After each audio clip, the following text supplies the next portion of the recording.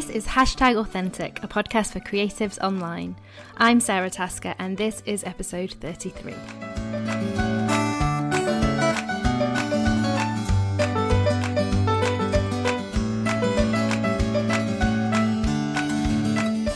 Hey everybody, so this week my guest is Laura Jane Williams, who I first met when we were both presenting at the Blogtacular conference a couple of years back.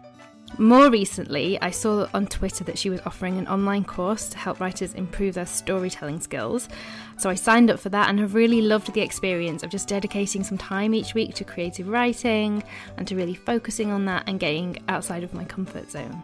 She just writes so beautifully across any platform she turns her hand to, including the most exquisitely spellbinding Instagram captions. So I called her up for the podcast to dig into some of her secrets and to just get the story of her journey so far. Hi, is that Laura? Hello, Sarah. How are you? I am good. How are you? I'm great, thank you. Thank you for being on the podcast. Well, thank you for thinking of me. I'm in esteemed company. So for anybody who's listening who hasn't come across you yet, would you like to give us a little intro to yourself and what you do? Oh, okay, yes. God, this is I feel like Martine McCutcheon. This is my moment. My name is Laura Jane Williams. I'm across Twitter and Instagram as Superlatively LJ, and I have a website called Superlatively Rude. I am a twice published author. I had my first memoir come out in 2016. That was called Becoming, Sex, Second Chances and Figuring Out Who the Hell I Am. And my follow-up memoir, Ice Cream for Breakfast, came out in April this year, about how getting published, my dream for 10 years, sent me totally bonkers, because the only thing worse than chasing a dream is having a dream come true.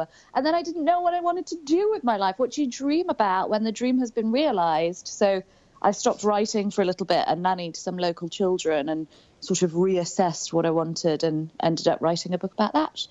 I used to be Grazia's dating columnist in my single days. I'm currently in the development stages of a TV show. Exciting. Yeah, I'm a storyteller, and I'm just looking for whatever medium suits the story that I want to tell. Sometimes it's a magazine article, I do some journalism. Sometimes it's a book, we're developing the TV show. Sometimes it's an Instagram caption, Sarah. Sometimes that's my whole story that I want to say can be boiled down into 50 words on a screen. I just want to be a good storyteller. So that's what I do in this very long-winded introduction.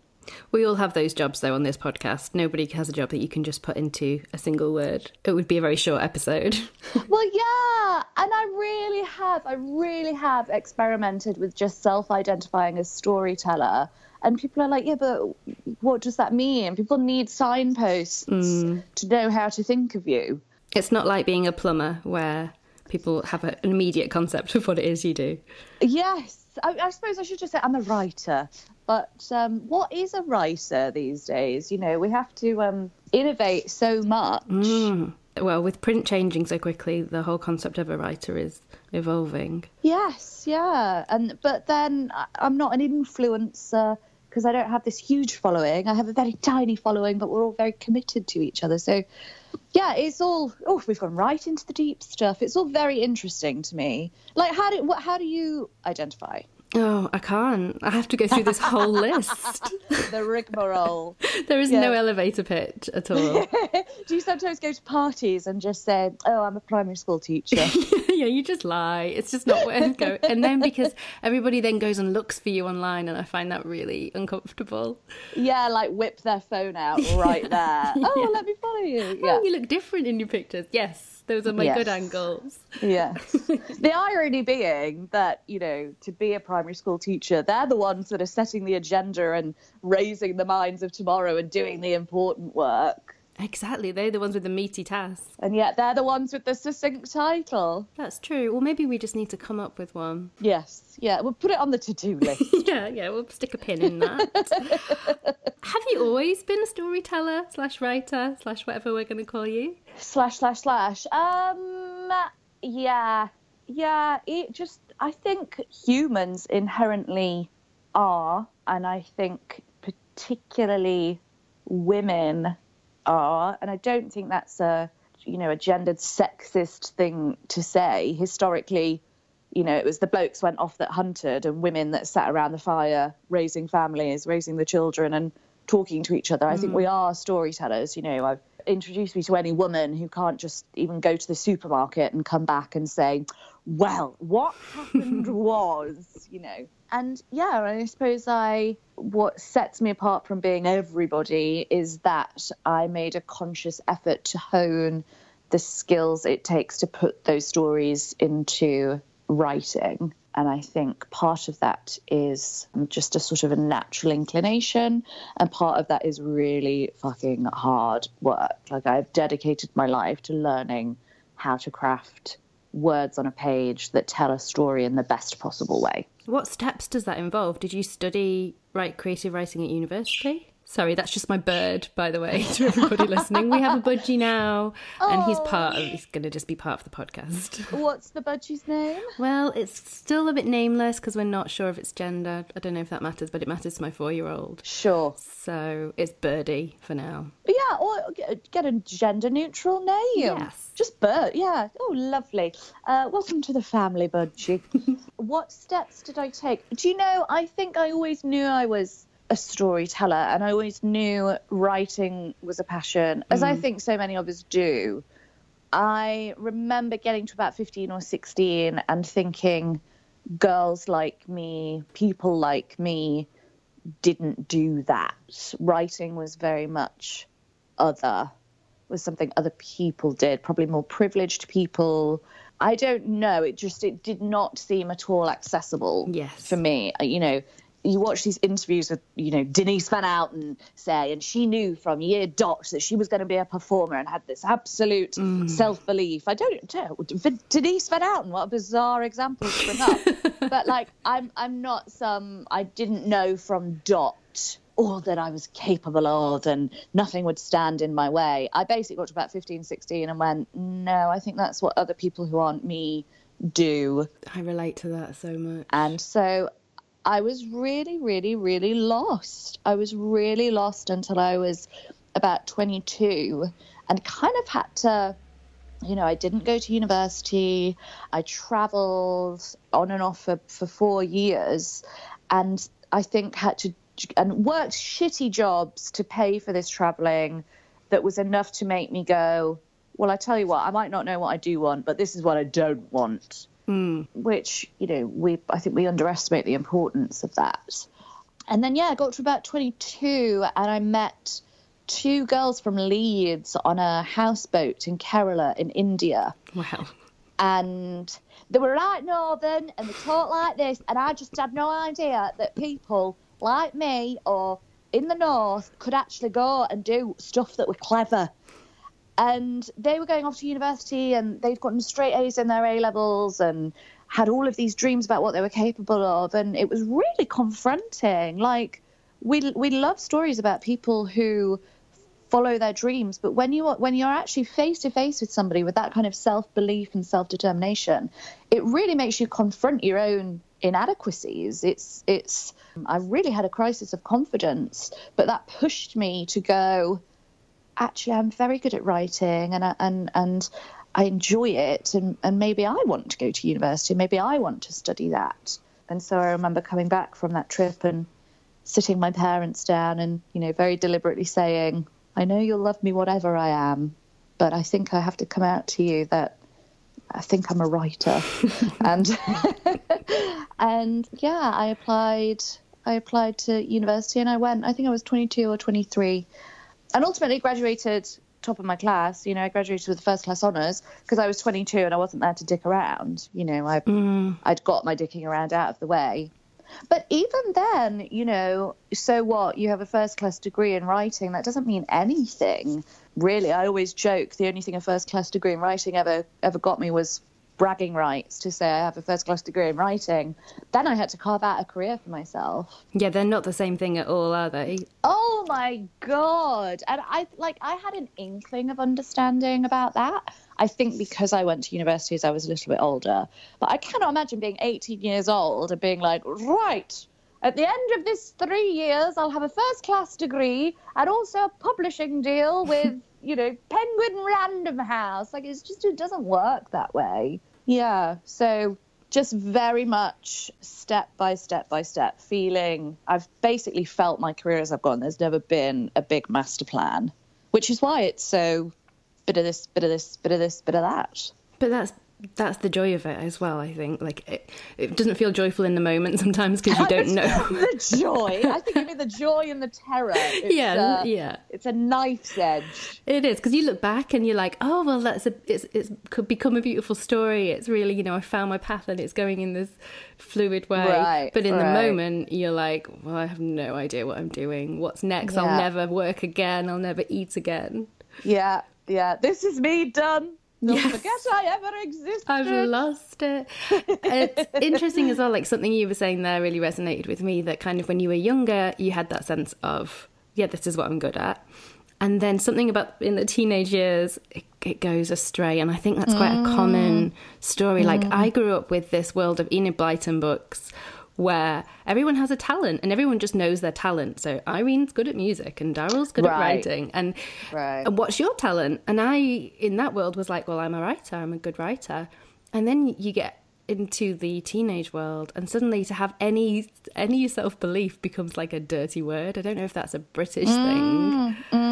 Yeah, and like I say, after having my first book published, and I just went, oh my God, this is awful. And I got burnout and had low-level anxiety and depression, and so went and nannied these 3 local kids down the road, and they like nursed me back to life with their childlike enthusiasm and self-belief. And when my publisher came to me and said, you talk about them so fondly online, do you think there's a book in it?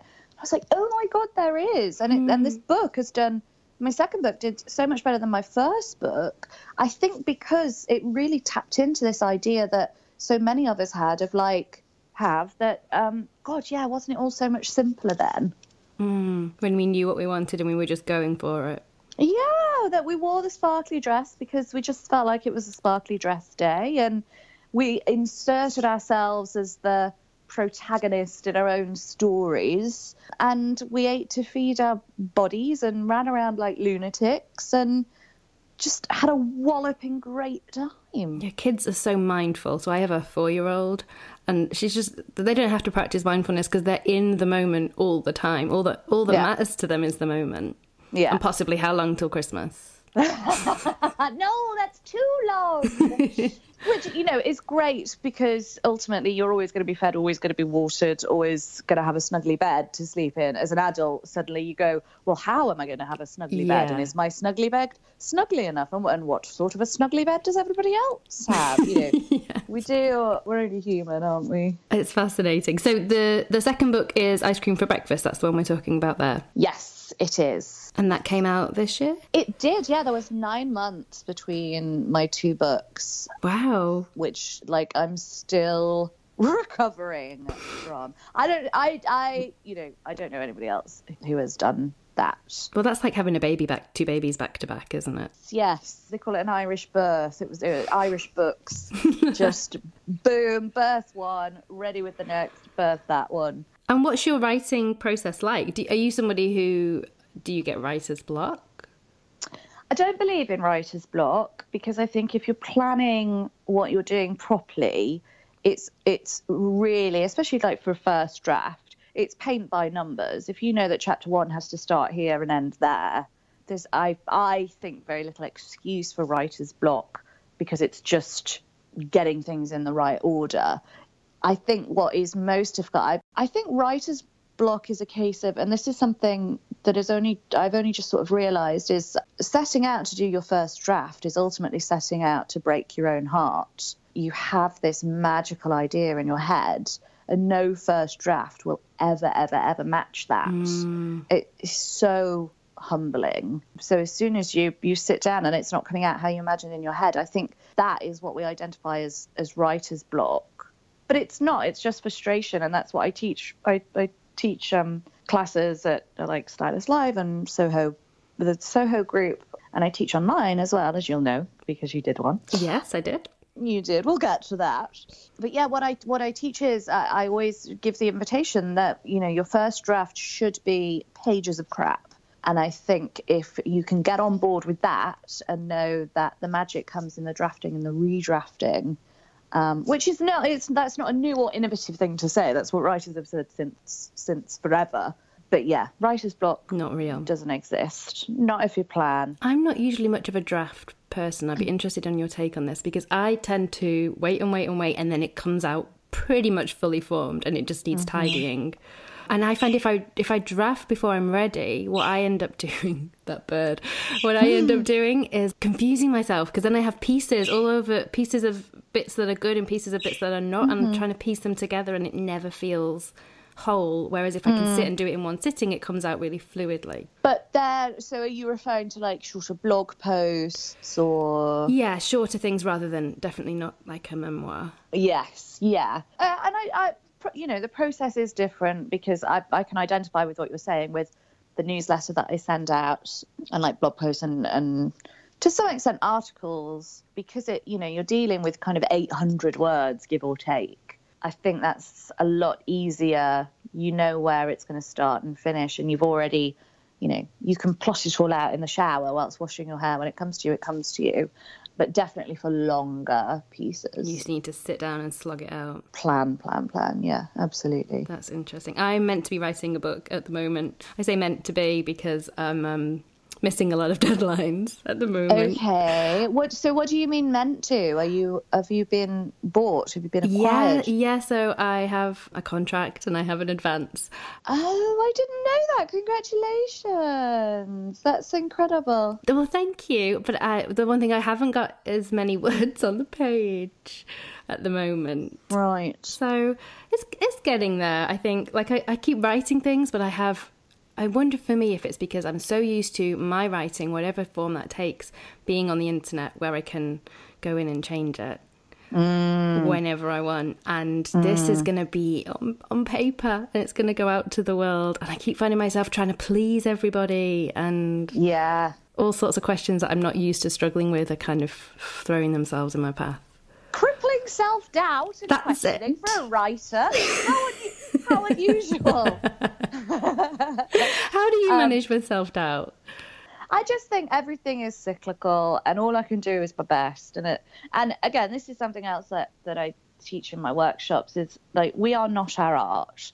And if our art is received and we're told it's literally the worst thing since words were invented, in fact, we've taken crap to a whole new level of crap, then that doesn't mean that you as a human are crap. Just the same as if somebody absolutely adores, or it's collectively received as an absolute work of art, it does not mean that you as a human are a work of art. You made something good, you made something bad. That doesn't impact who you are as a person. So I think it is really about self-kindness and, unhooking from that praise and criticism cycle. Yeah, exactly. I can only write what I can write, and I can read as much Zadie Smith as I want to. The biggest injustice of my life is that I am not Zadie Smith.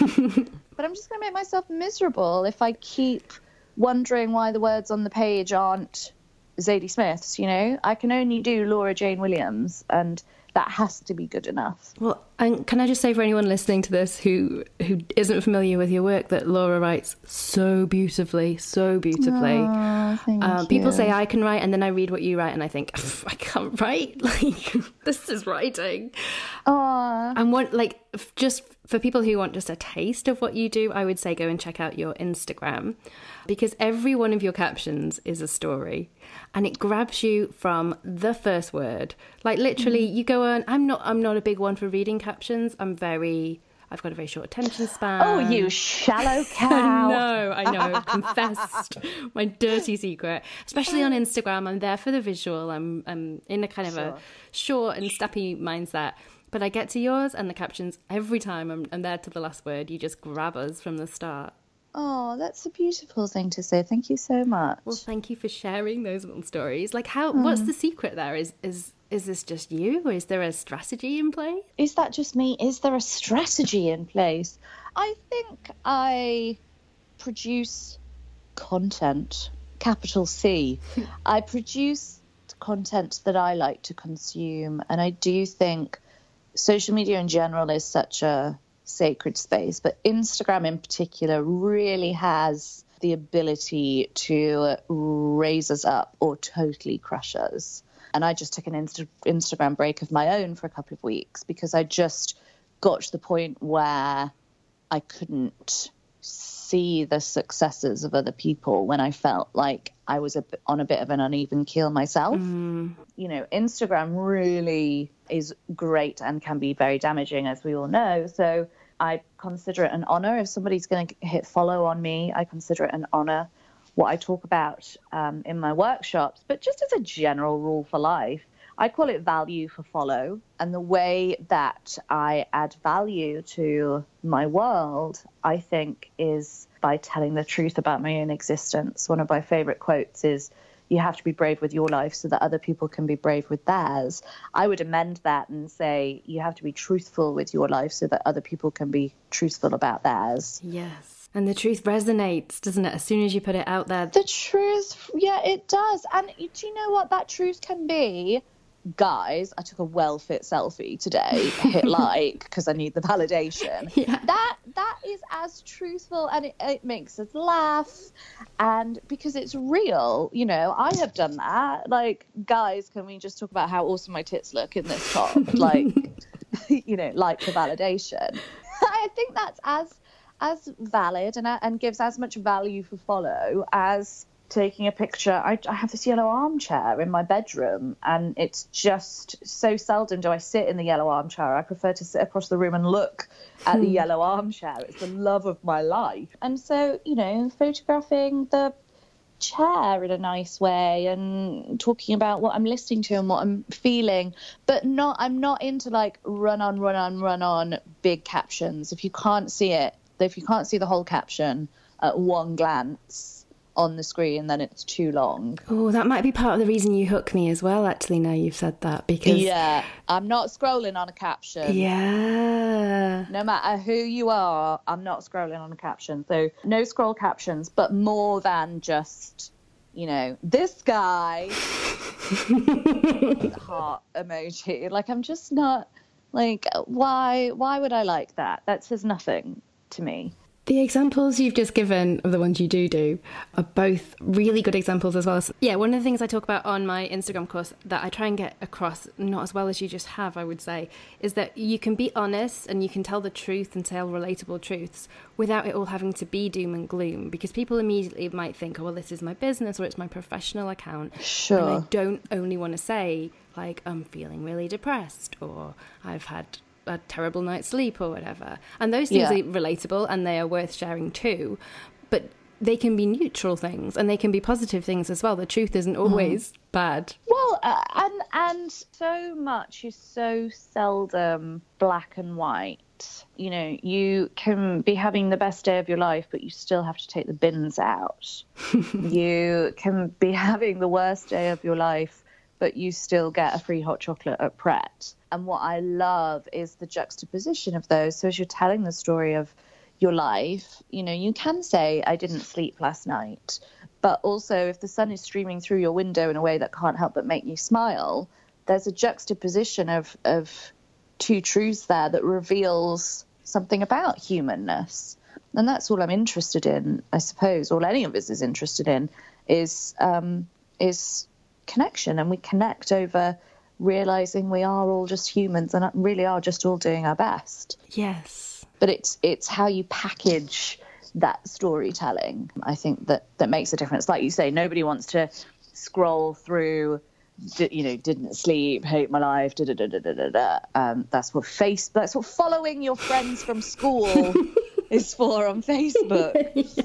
Instagram is not that place. You're on Twitter as well, aren't you? I am, yes. A very tempestuous relationship with Twitter. I was going to ask about that, yeah. How have you got a preference, Instagram versus Twitter? It just depends. You can be like so flippant and stupid on Twitter and it gets retweeted a million times. And I'm like, oh, this is so funny that we can, like, I find Twitter very playful and very political. Yes. And again, that juxtaposition I think is very powerful. So this year, social media has been a real sticking point for me. I came off Facebook and that happened in May. I got rid of it for a holiday and then just never got it back, and now my account has gone. Woohoo! So I came off Facebook because it was just like another thing to manage. So I was left with Twitter and Instagram. I've actually deleted the Twitter app from my phone, so I can only access Twitter through my browser, which can be very frustrating, like scrolling and things don't load properly. So it means I spend less time on Twitter, which has been important for me. And then I did a little Instagram detox. I'm currently not Instagram storying. I used to love Instagram stories, but it just got to the point where I literally was not taking a shit without documenting it. And I just thought, I was doing it in a relatively entertaining way, and the feedback that I got on my Instagram stories was really lovely. I would get off the 62 bus and somebody would stop me in the street and be like, oh my gosh, you're superlatively LJ and I love your Instagram stories. And that's great, but yeah, it was starting to take over my life. Which is not what your life was. Well, you are a storyteller. Hang on. And that's just it. I just think there's no universal truth. There's no universal rule. Sometimes I'm into it. Sometimes I'm not. Like, whatever. It's not that big a deal. And I think that's another real thing, an honest thing as well. I remember tweeting something about one of my least favourite things. I went on Twitter to slag off Instagram. And saying, why are so many bloggers doing, like, what I hate is like the flashback photo where it's like, oh, take me back to Mykonos, or why aren't I having this croissant in Paris? Like, why do people do that? It's called Instagram. Insta. Like, the clue is in the title. Oh, it's no longer Insta, is it? It's not. And somebody said to me, well, if my grid's looking a bit unloved or if I don't have anything to upload that day, and I didn't get into it on Twitter. I thought, well, all power to you. If you can identify that, then fine. But I just thought, well, so then what's the point? Because again, how is that value for follow? If you're putting something up just to keep in the colour scheme or just so people don't forget about you, how is that value for follow? How is that connection? That's just needing to show off, needing to keep in the social media cycle and get your fix. And it's that then it becomes like an addiction. One of my most liked photographs this year is the first photograph I posted after a break. It's okay to have people miss you. I actually think with the way algorithms are going, there's some benefit sometimes to taking more time over it. It used to be kind of, if you posted every day, you would grow faster. And that's why so many people have got into that habit of like, I have to post. But it seems very different now with the algorithm. Yes, that's a clever observation. Yes, absolutely. And I suppose it's what you're there for. If you're an influencer and you need your grid to look a certain way so that some PR in an office can take a quick glance and say, yes, fits our aesthetic, that's one thing. But that, the rest of us, most of us aren't in the market for utilizing Instagram that way. We just want to, it's a basic human need. You want to see and be seen. You want to know that you matter. That's why we share parts of our lives. We want our lives to matter, and we want other people to validate that we matter. So I just think do it with an awareness. Yeah, I guess it comes back to kind of your motivation, and if your motivation to share is genuine and is spontaneous, then what you post will always feel genuine and spontaneous. Connection. Are you doing it for connection or for validation? And probably, that's a very important distinction. Yes. I think if we can just sort that out in our heads, we'll all be okay on social media. Yeah, and, sometimes we get it confused and we don't always get it right. Fine, but at least check in with yourself. That's a really nice soundbite. I might pull that one out for the quote in the show notes that goes at the top. Lovely. And yeah, one of the things I always say is like, because I'll go through phases. I'll go through phases where I'm on Instagram all the time and then I'm not there barely there at all. But I just can't fake it. I can't fake social media. You know, some people are like, I post to Twitter 12 times every day and I post to Instagram once every day. And I get that why that works, and I get it as a strategy. But I have to just go where my interest is. And if I'm really into Twitter and the conversations I'm having on Twitter, that will just take my time and my energy that I have for social media. And it's all ebb and flow, and I think it comes back around. You might have a week where you just obsess over Pinterest because you're planning to redecorate the spare bedroom. Yeah, and it all counts, and none of it counts at all. Yes. You know, I wouldn't have a career without the internet, but ultimately my career is built on being honest and being transparent. And so if that honesty is, do you know what, Twitter's really fucking me off right now, I'm not bothered, then fine. I'll tell you what, the one thing I can't stand, though, is the big announcement. The big announcement that I'm going offline. Oh, the flounce. Even worse than the flounce is when somebody comes back and says, I feel so much better for time away. As if like the rest of us were total dickheads for still being online as this person had gone. Like, piss off. I'm not interested in, like, it's just such a non-thing to say. It drives me crazy. It's been around since like the dawn of the internet. I remember like when I was in my teens, like quite an early adopter on like these forums on the internet, and people would do it then. I'm going to just have to take a break. And they'd go, so just take a break. Just come back to that thing about it's all right to let people miss you. Yeah.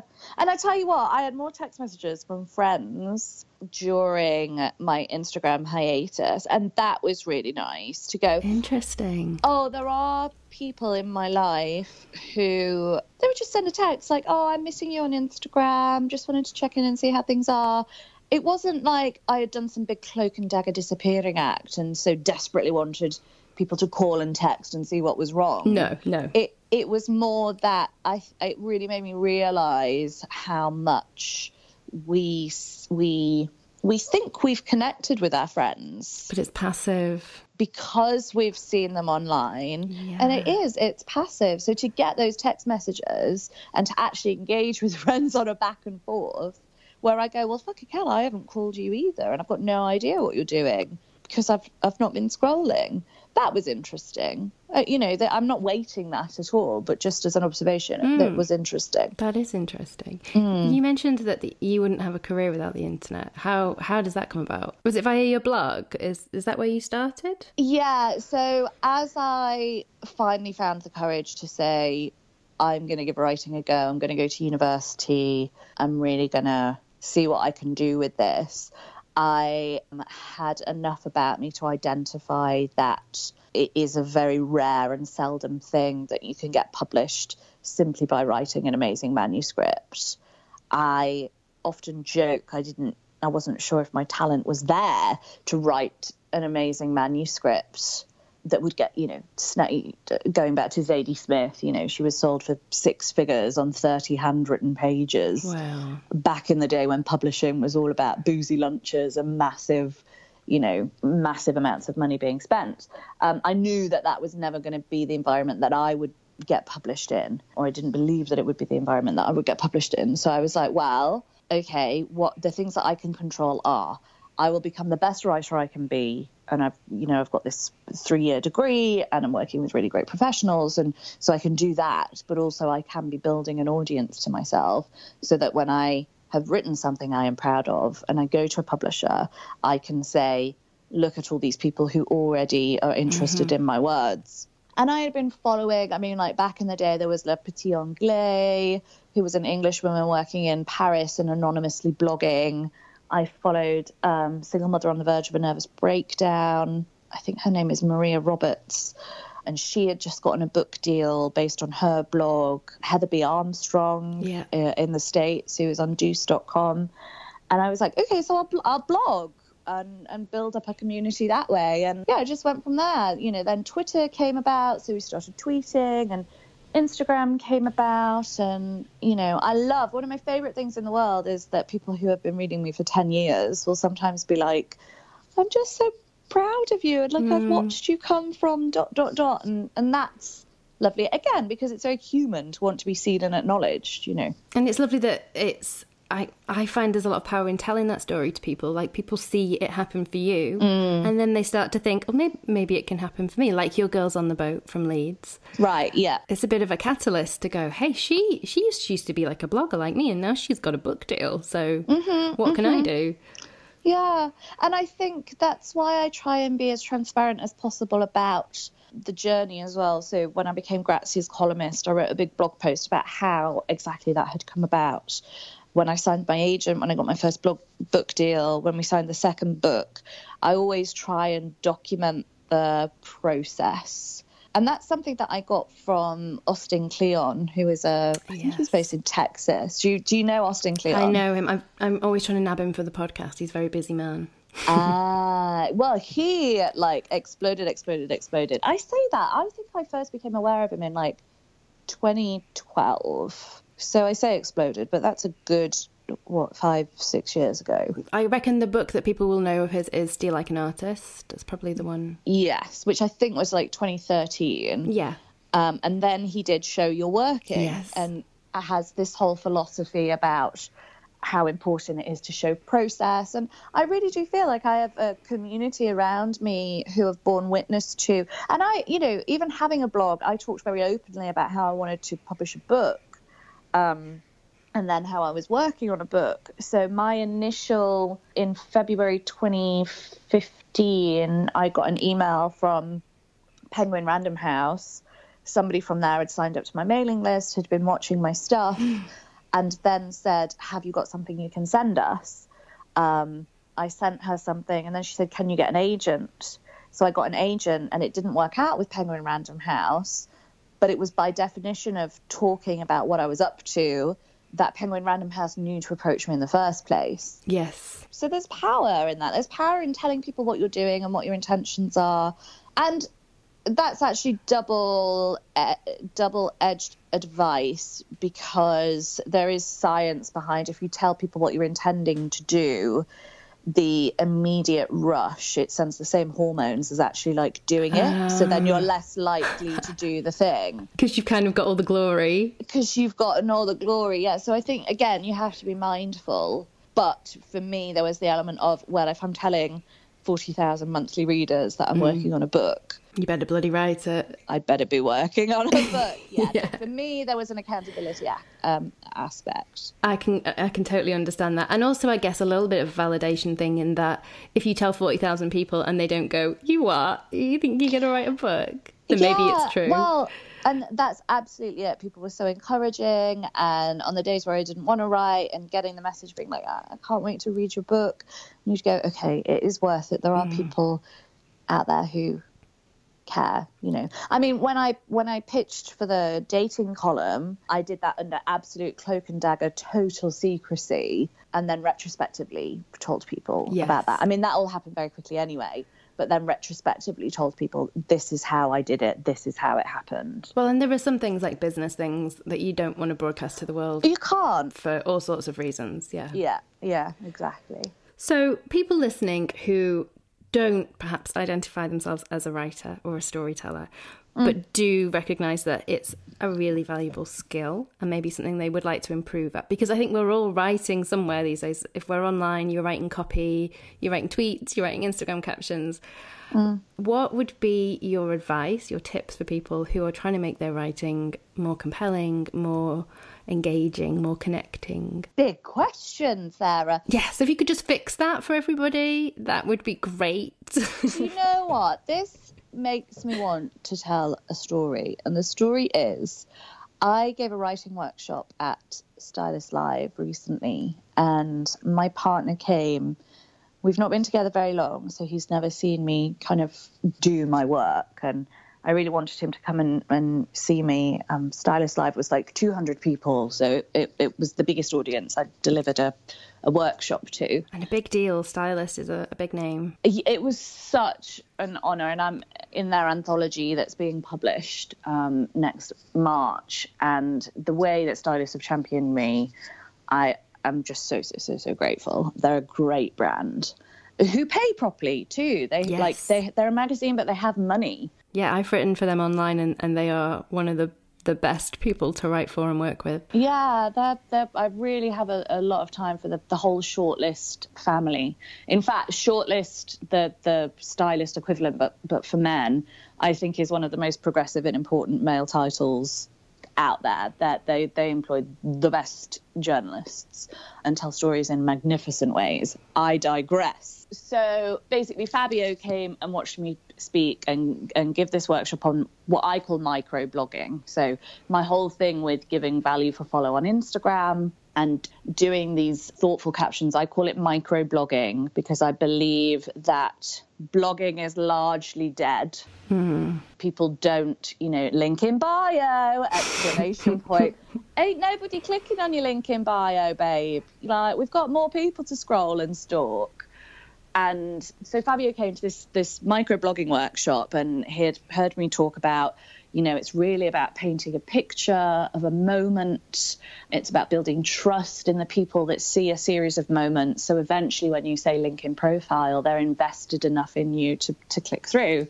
So what I talked about in this microblogging is, like I said, I can take a picture of my chair and talk about what I can see, what I can smell, what I can hear. Anyway, Fabio, he lives 2 hours door to door from me. And he was on his way over just on Friday night. And he was doing some work on the train. And he took a picture of an almost empty train carriage just over the top of his computer screen, his laptop screen. And he wrote something like, when that Friday feeling builds in your bones and you try and get some last minute work done, you pause and look out as darkness falls and you see the lights of London in the distance, something like that. Now, one, English is his second language, so anybody who can write in a different language just blows my mind. Yes. But two, normally he's like, #London, #tube, do you know what I mean? So like, I knew it was like a little nod to me and microblogging and what he'd learned in this course. But I genuinely found it engaging content because I felt like I knew something about his state of mind in that moment, what he was doing in that moment, and to see somebody furiously getting in a little bit of last minute work on an empty train, excited about a weekend, but then articulating that, for me was like this really human. I could connect with that. I was excited about the weekend too. I was getting in some last minute work too. So in far as, tips for microblogging, it's just telling the truth about that moment or what that photo encapsulates about your day. People still quote this Instagram caption to me, which is why I will now quote it to you. On one of Fabio and I's very early dates, and I was like single for 10 years and a dating columnist. So when I started to date somebody, people were, as sort of mortifying as it was, people were invested in, oh my God, I think Laura's dating somebody. Like the whole world is your mother. Yes. Because I'd been so open about being single for so long, and my first book was about heartbreak, and people cared, and it was lovely to feel cared for. But one of my earliest photos kind of alluding to this guy was a picture of me and Fabio, like our hands on the stem of our wine glasses with a picture of our dessert at a local restaurant. And I was able to kind of like address what was happening in my life without directly addressing it. So I think I said something like, and knees knocked and necks were kissed. And as we laughed and I touched his shoulder, he taught me how to suck the meat from the claw of a longestine, and I wanted it to go on forever. People still will say to me, oh my God, Fabio totally taught you how to suck the meat from the claw of a longestine. Like, what a bizarre thing for you to remember.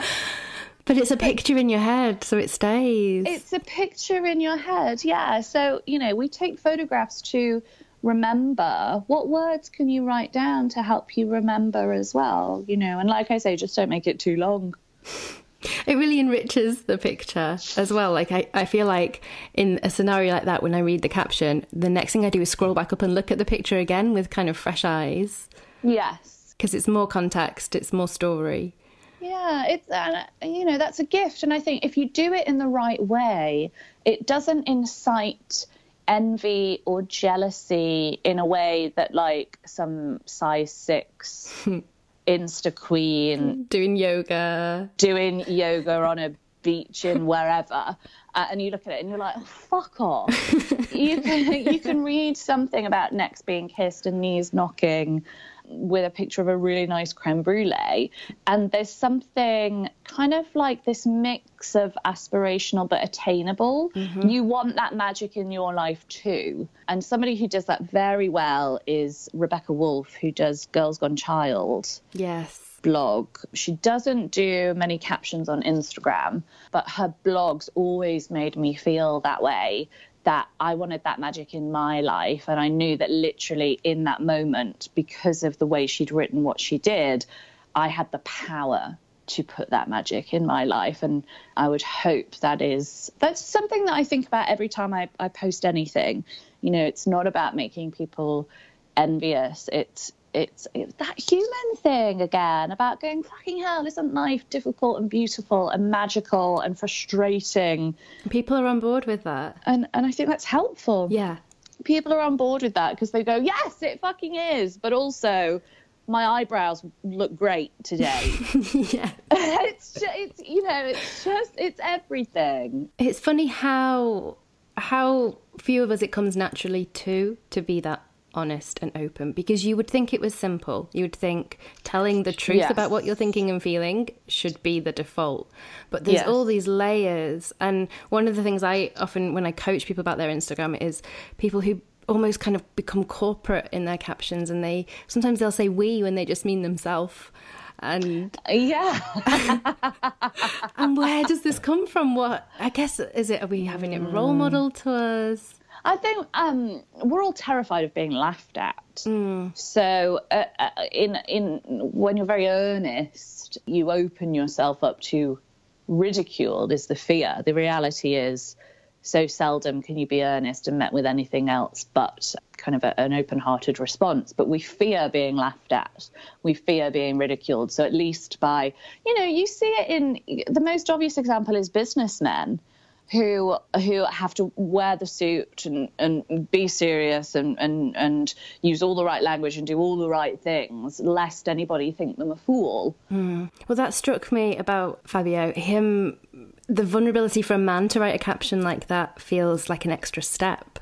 Yeah. Oh, well, he's Italian, so he gets away with it, you see. But yes, no, absolutely. Yeah, absolutely. And actually, now that you've said that, I couldn't name you a male microblogger. So if anybody out there... I have one. Do you? Go on. I have one. John O'Smart, we actually did a podcast episode with him in season 1. And he'll probably be listening, so hi, Jono. He's really open about his mental health struggles because he's bipolar. So he talks about his work. He's an amazing ceramicist and potter, and he talks about his work, but he also kind of talks about his life, and I think it helps that he's an artist, and it helps that he has kind of been through that process of mental health and realised how important talking is. Yeah. And actually what I will say is, we're all terrified of being laughed at, and I suppose this is interesting, getting into kind of like the masculine storytelling versus feminine, and I say both of those things in inverted commas. Actually, don't you want to hang out with the guy or the girl that gives a shit? So when people put that, I recently I spent months deciding what to put in a frame above my bed, so when I do finally sit in the yellow chair, I can look up and see something rather than looking at the yellow chair. And I fell in love with a Tamara de Lempicka print, La Belle Raffaella. And I wrote about it in my newsletter, and then I also Instagrammed about it. And the reception, everyone went wild, because I really waxed lyrical about this particular print and this image and why it touched me, and gave some background. And that resonated with people. It's exciting to be around excited people. Yes. So when people give a shit, it makes you give a shit. Even if people couldn't care less about La Belle Raffaella, maybe they suddenly go, well, what am I looking at? And, oh, I've got that lovely postcard I think I might frame. Or, we like enthusiastic people. Enthusiasm is hot. It's contagious. Yes, it is. I think there's an Amy Poehler quote that I'm going to just bastardize now where she sort of says that like she does. She's done with being around the cynical people and the people who laugh and roll their eyes. She wants to be with the people who celebrate and do and get excited. Yes. Yeah, absolutely. And that's the thing. If you're turning off the people who roll their eyes, I mean, I come from an entire family of people who roll their eyes at everything I do online, and so I'm very aware of it. But I kind of think, oh, good, it's not meant for you. And if you're reading this and turned off by it, good, because you shouldn't be here. It's not for you. Yeah. And that's what I've always said about, I have a very modest online presence, but everybody who is there is fucking on board with it. Like, yes. I don't get trolled. I don't get any kind of hate follows. Everybody who is there is on board with the message. And I would rather have a smaller group of people who are part of the gang than numbers for the sake of numbers. It's like panning for gold. That's the analogy I always use. There you go. It's panning for gold. You just want the sparkly ones left. You don't need all that mud and stuff. No. There'll be somebody else's diamond. Just not mine. Yes. Oh, how poetic of it. It's so poetic. We're so poetic. We should be writers. We should. I'll look into it. So to kind of steer us towards a close, you have recently started doing a newsletter on your blog, via your blog. I have, yes, as a way to experiment, again, with different kinds of storytelling. So it's not like, hey, I'm doing this and I'm up to this. It's a way to slide into, inboxes are intimate things. They sure are. And regular listeners will know that I am an advocate of newsletters because it is a really direct connection with people. Yeah, and I don't sign up to a lot. I have to really want you in my inbox. My inbox is full enough already. So it's just another way to explore telling stories. I write newsletters different to how I would do, for example, blog posts or anything else. And it's called How to Eat an Elephant, because growing up, my father taught me you can do anything one bite at a time. I love that. Yes, so it's tinyletter.com/how to eat an elephant. I will make sure we stick links to that and everything else we've talked about. Thank you. In the show notes. Laura Jane, thank you so much for talking to us. Of course. It's been my pleasure. Thank you so much. And if people want to find you, they can look for it's Superlatively LJ on Instagram and Twitter. That's right, isn't it? It is. I can't guarantee I'll be on Instagram or Twitter. Who knows what mood I'll be in. But hit follow. And when I'm there, I promise to give good value for it. And do pick up one of Laura's books if you can, because like I said, her words are just so beautiful. You will be mesmerised. Well, yeah, do you know what? I've earned out my advance for the second book, so I get money on every book bought now. So I'm like... Buy them for everyone for Christmas. Ice cream for breakfast, gag. Yeah. It's a beautiful book. Think about investing. Thank you so much. Thank you, Sarah. Show notes for everything mentioned in this episode are at meandorla.co.uk/podcast33. And Laura and I are both really eagerly awaiting your responses online, whether you're listening to this on the day it goes out or 3 years down the line. I will be back next week with a solo episode focusing on a bit of an Instagram strategy update, so I hope you can join me for that. Have a great week.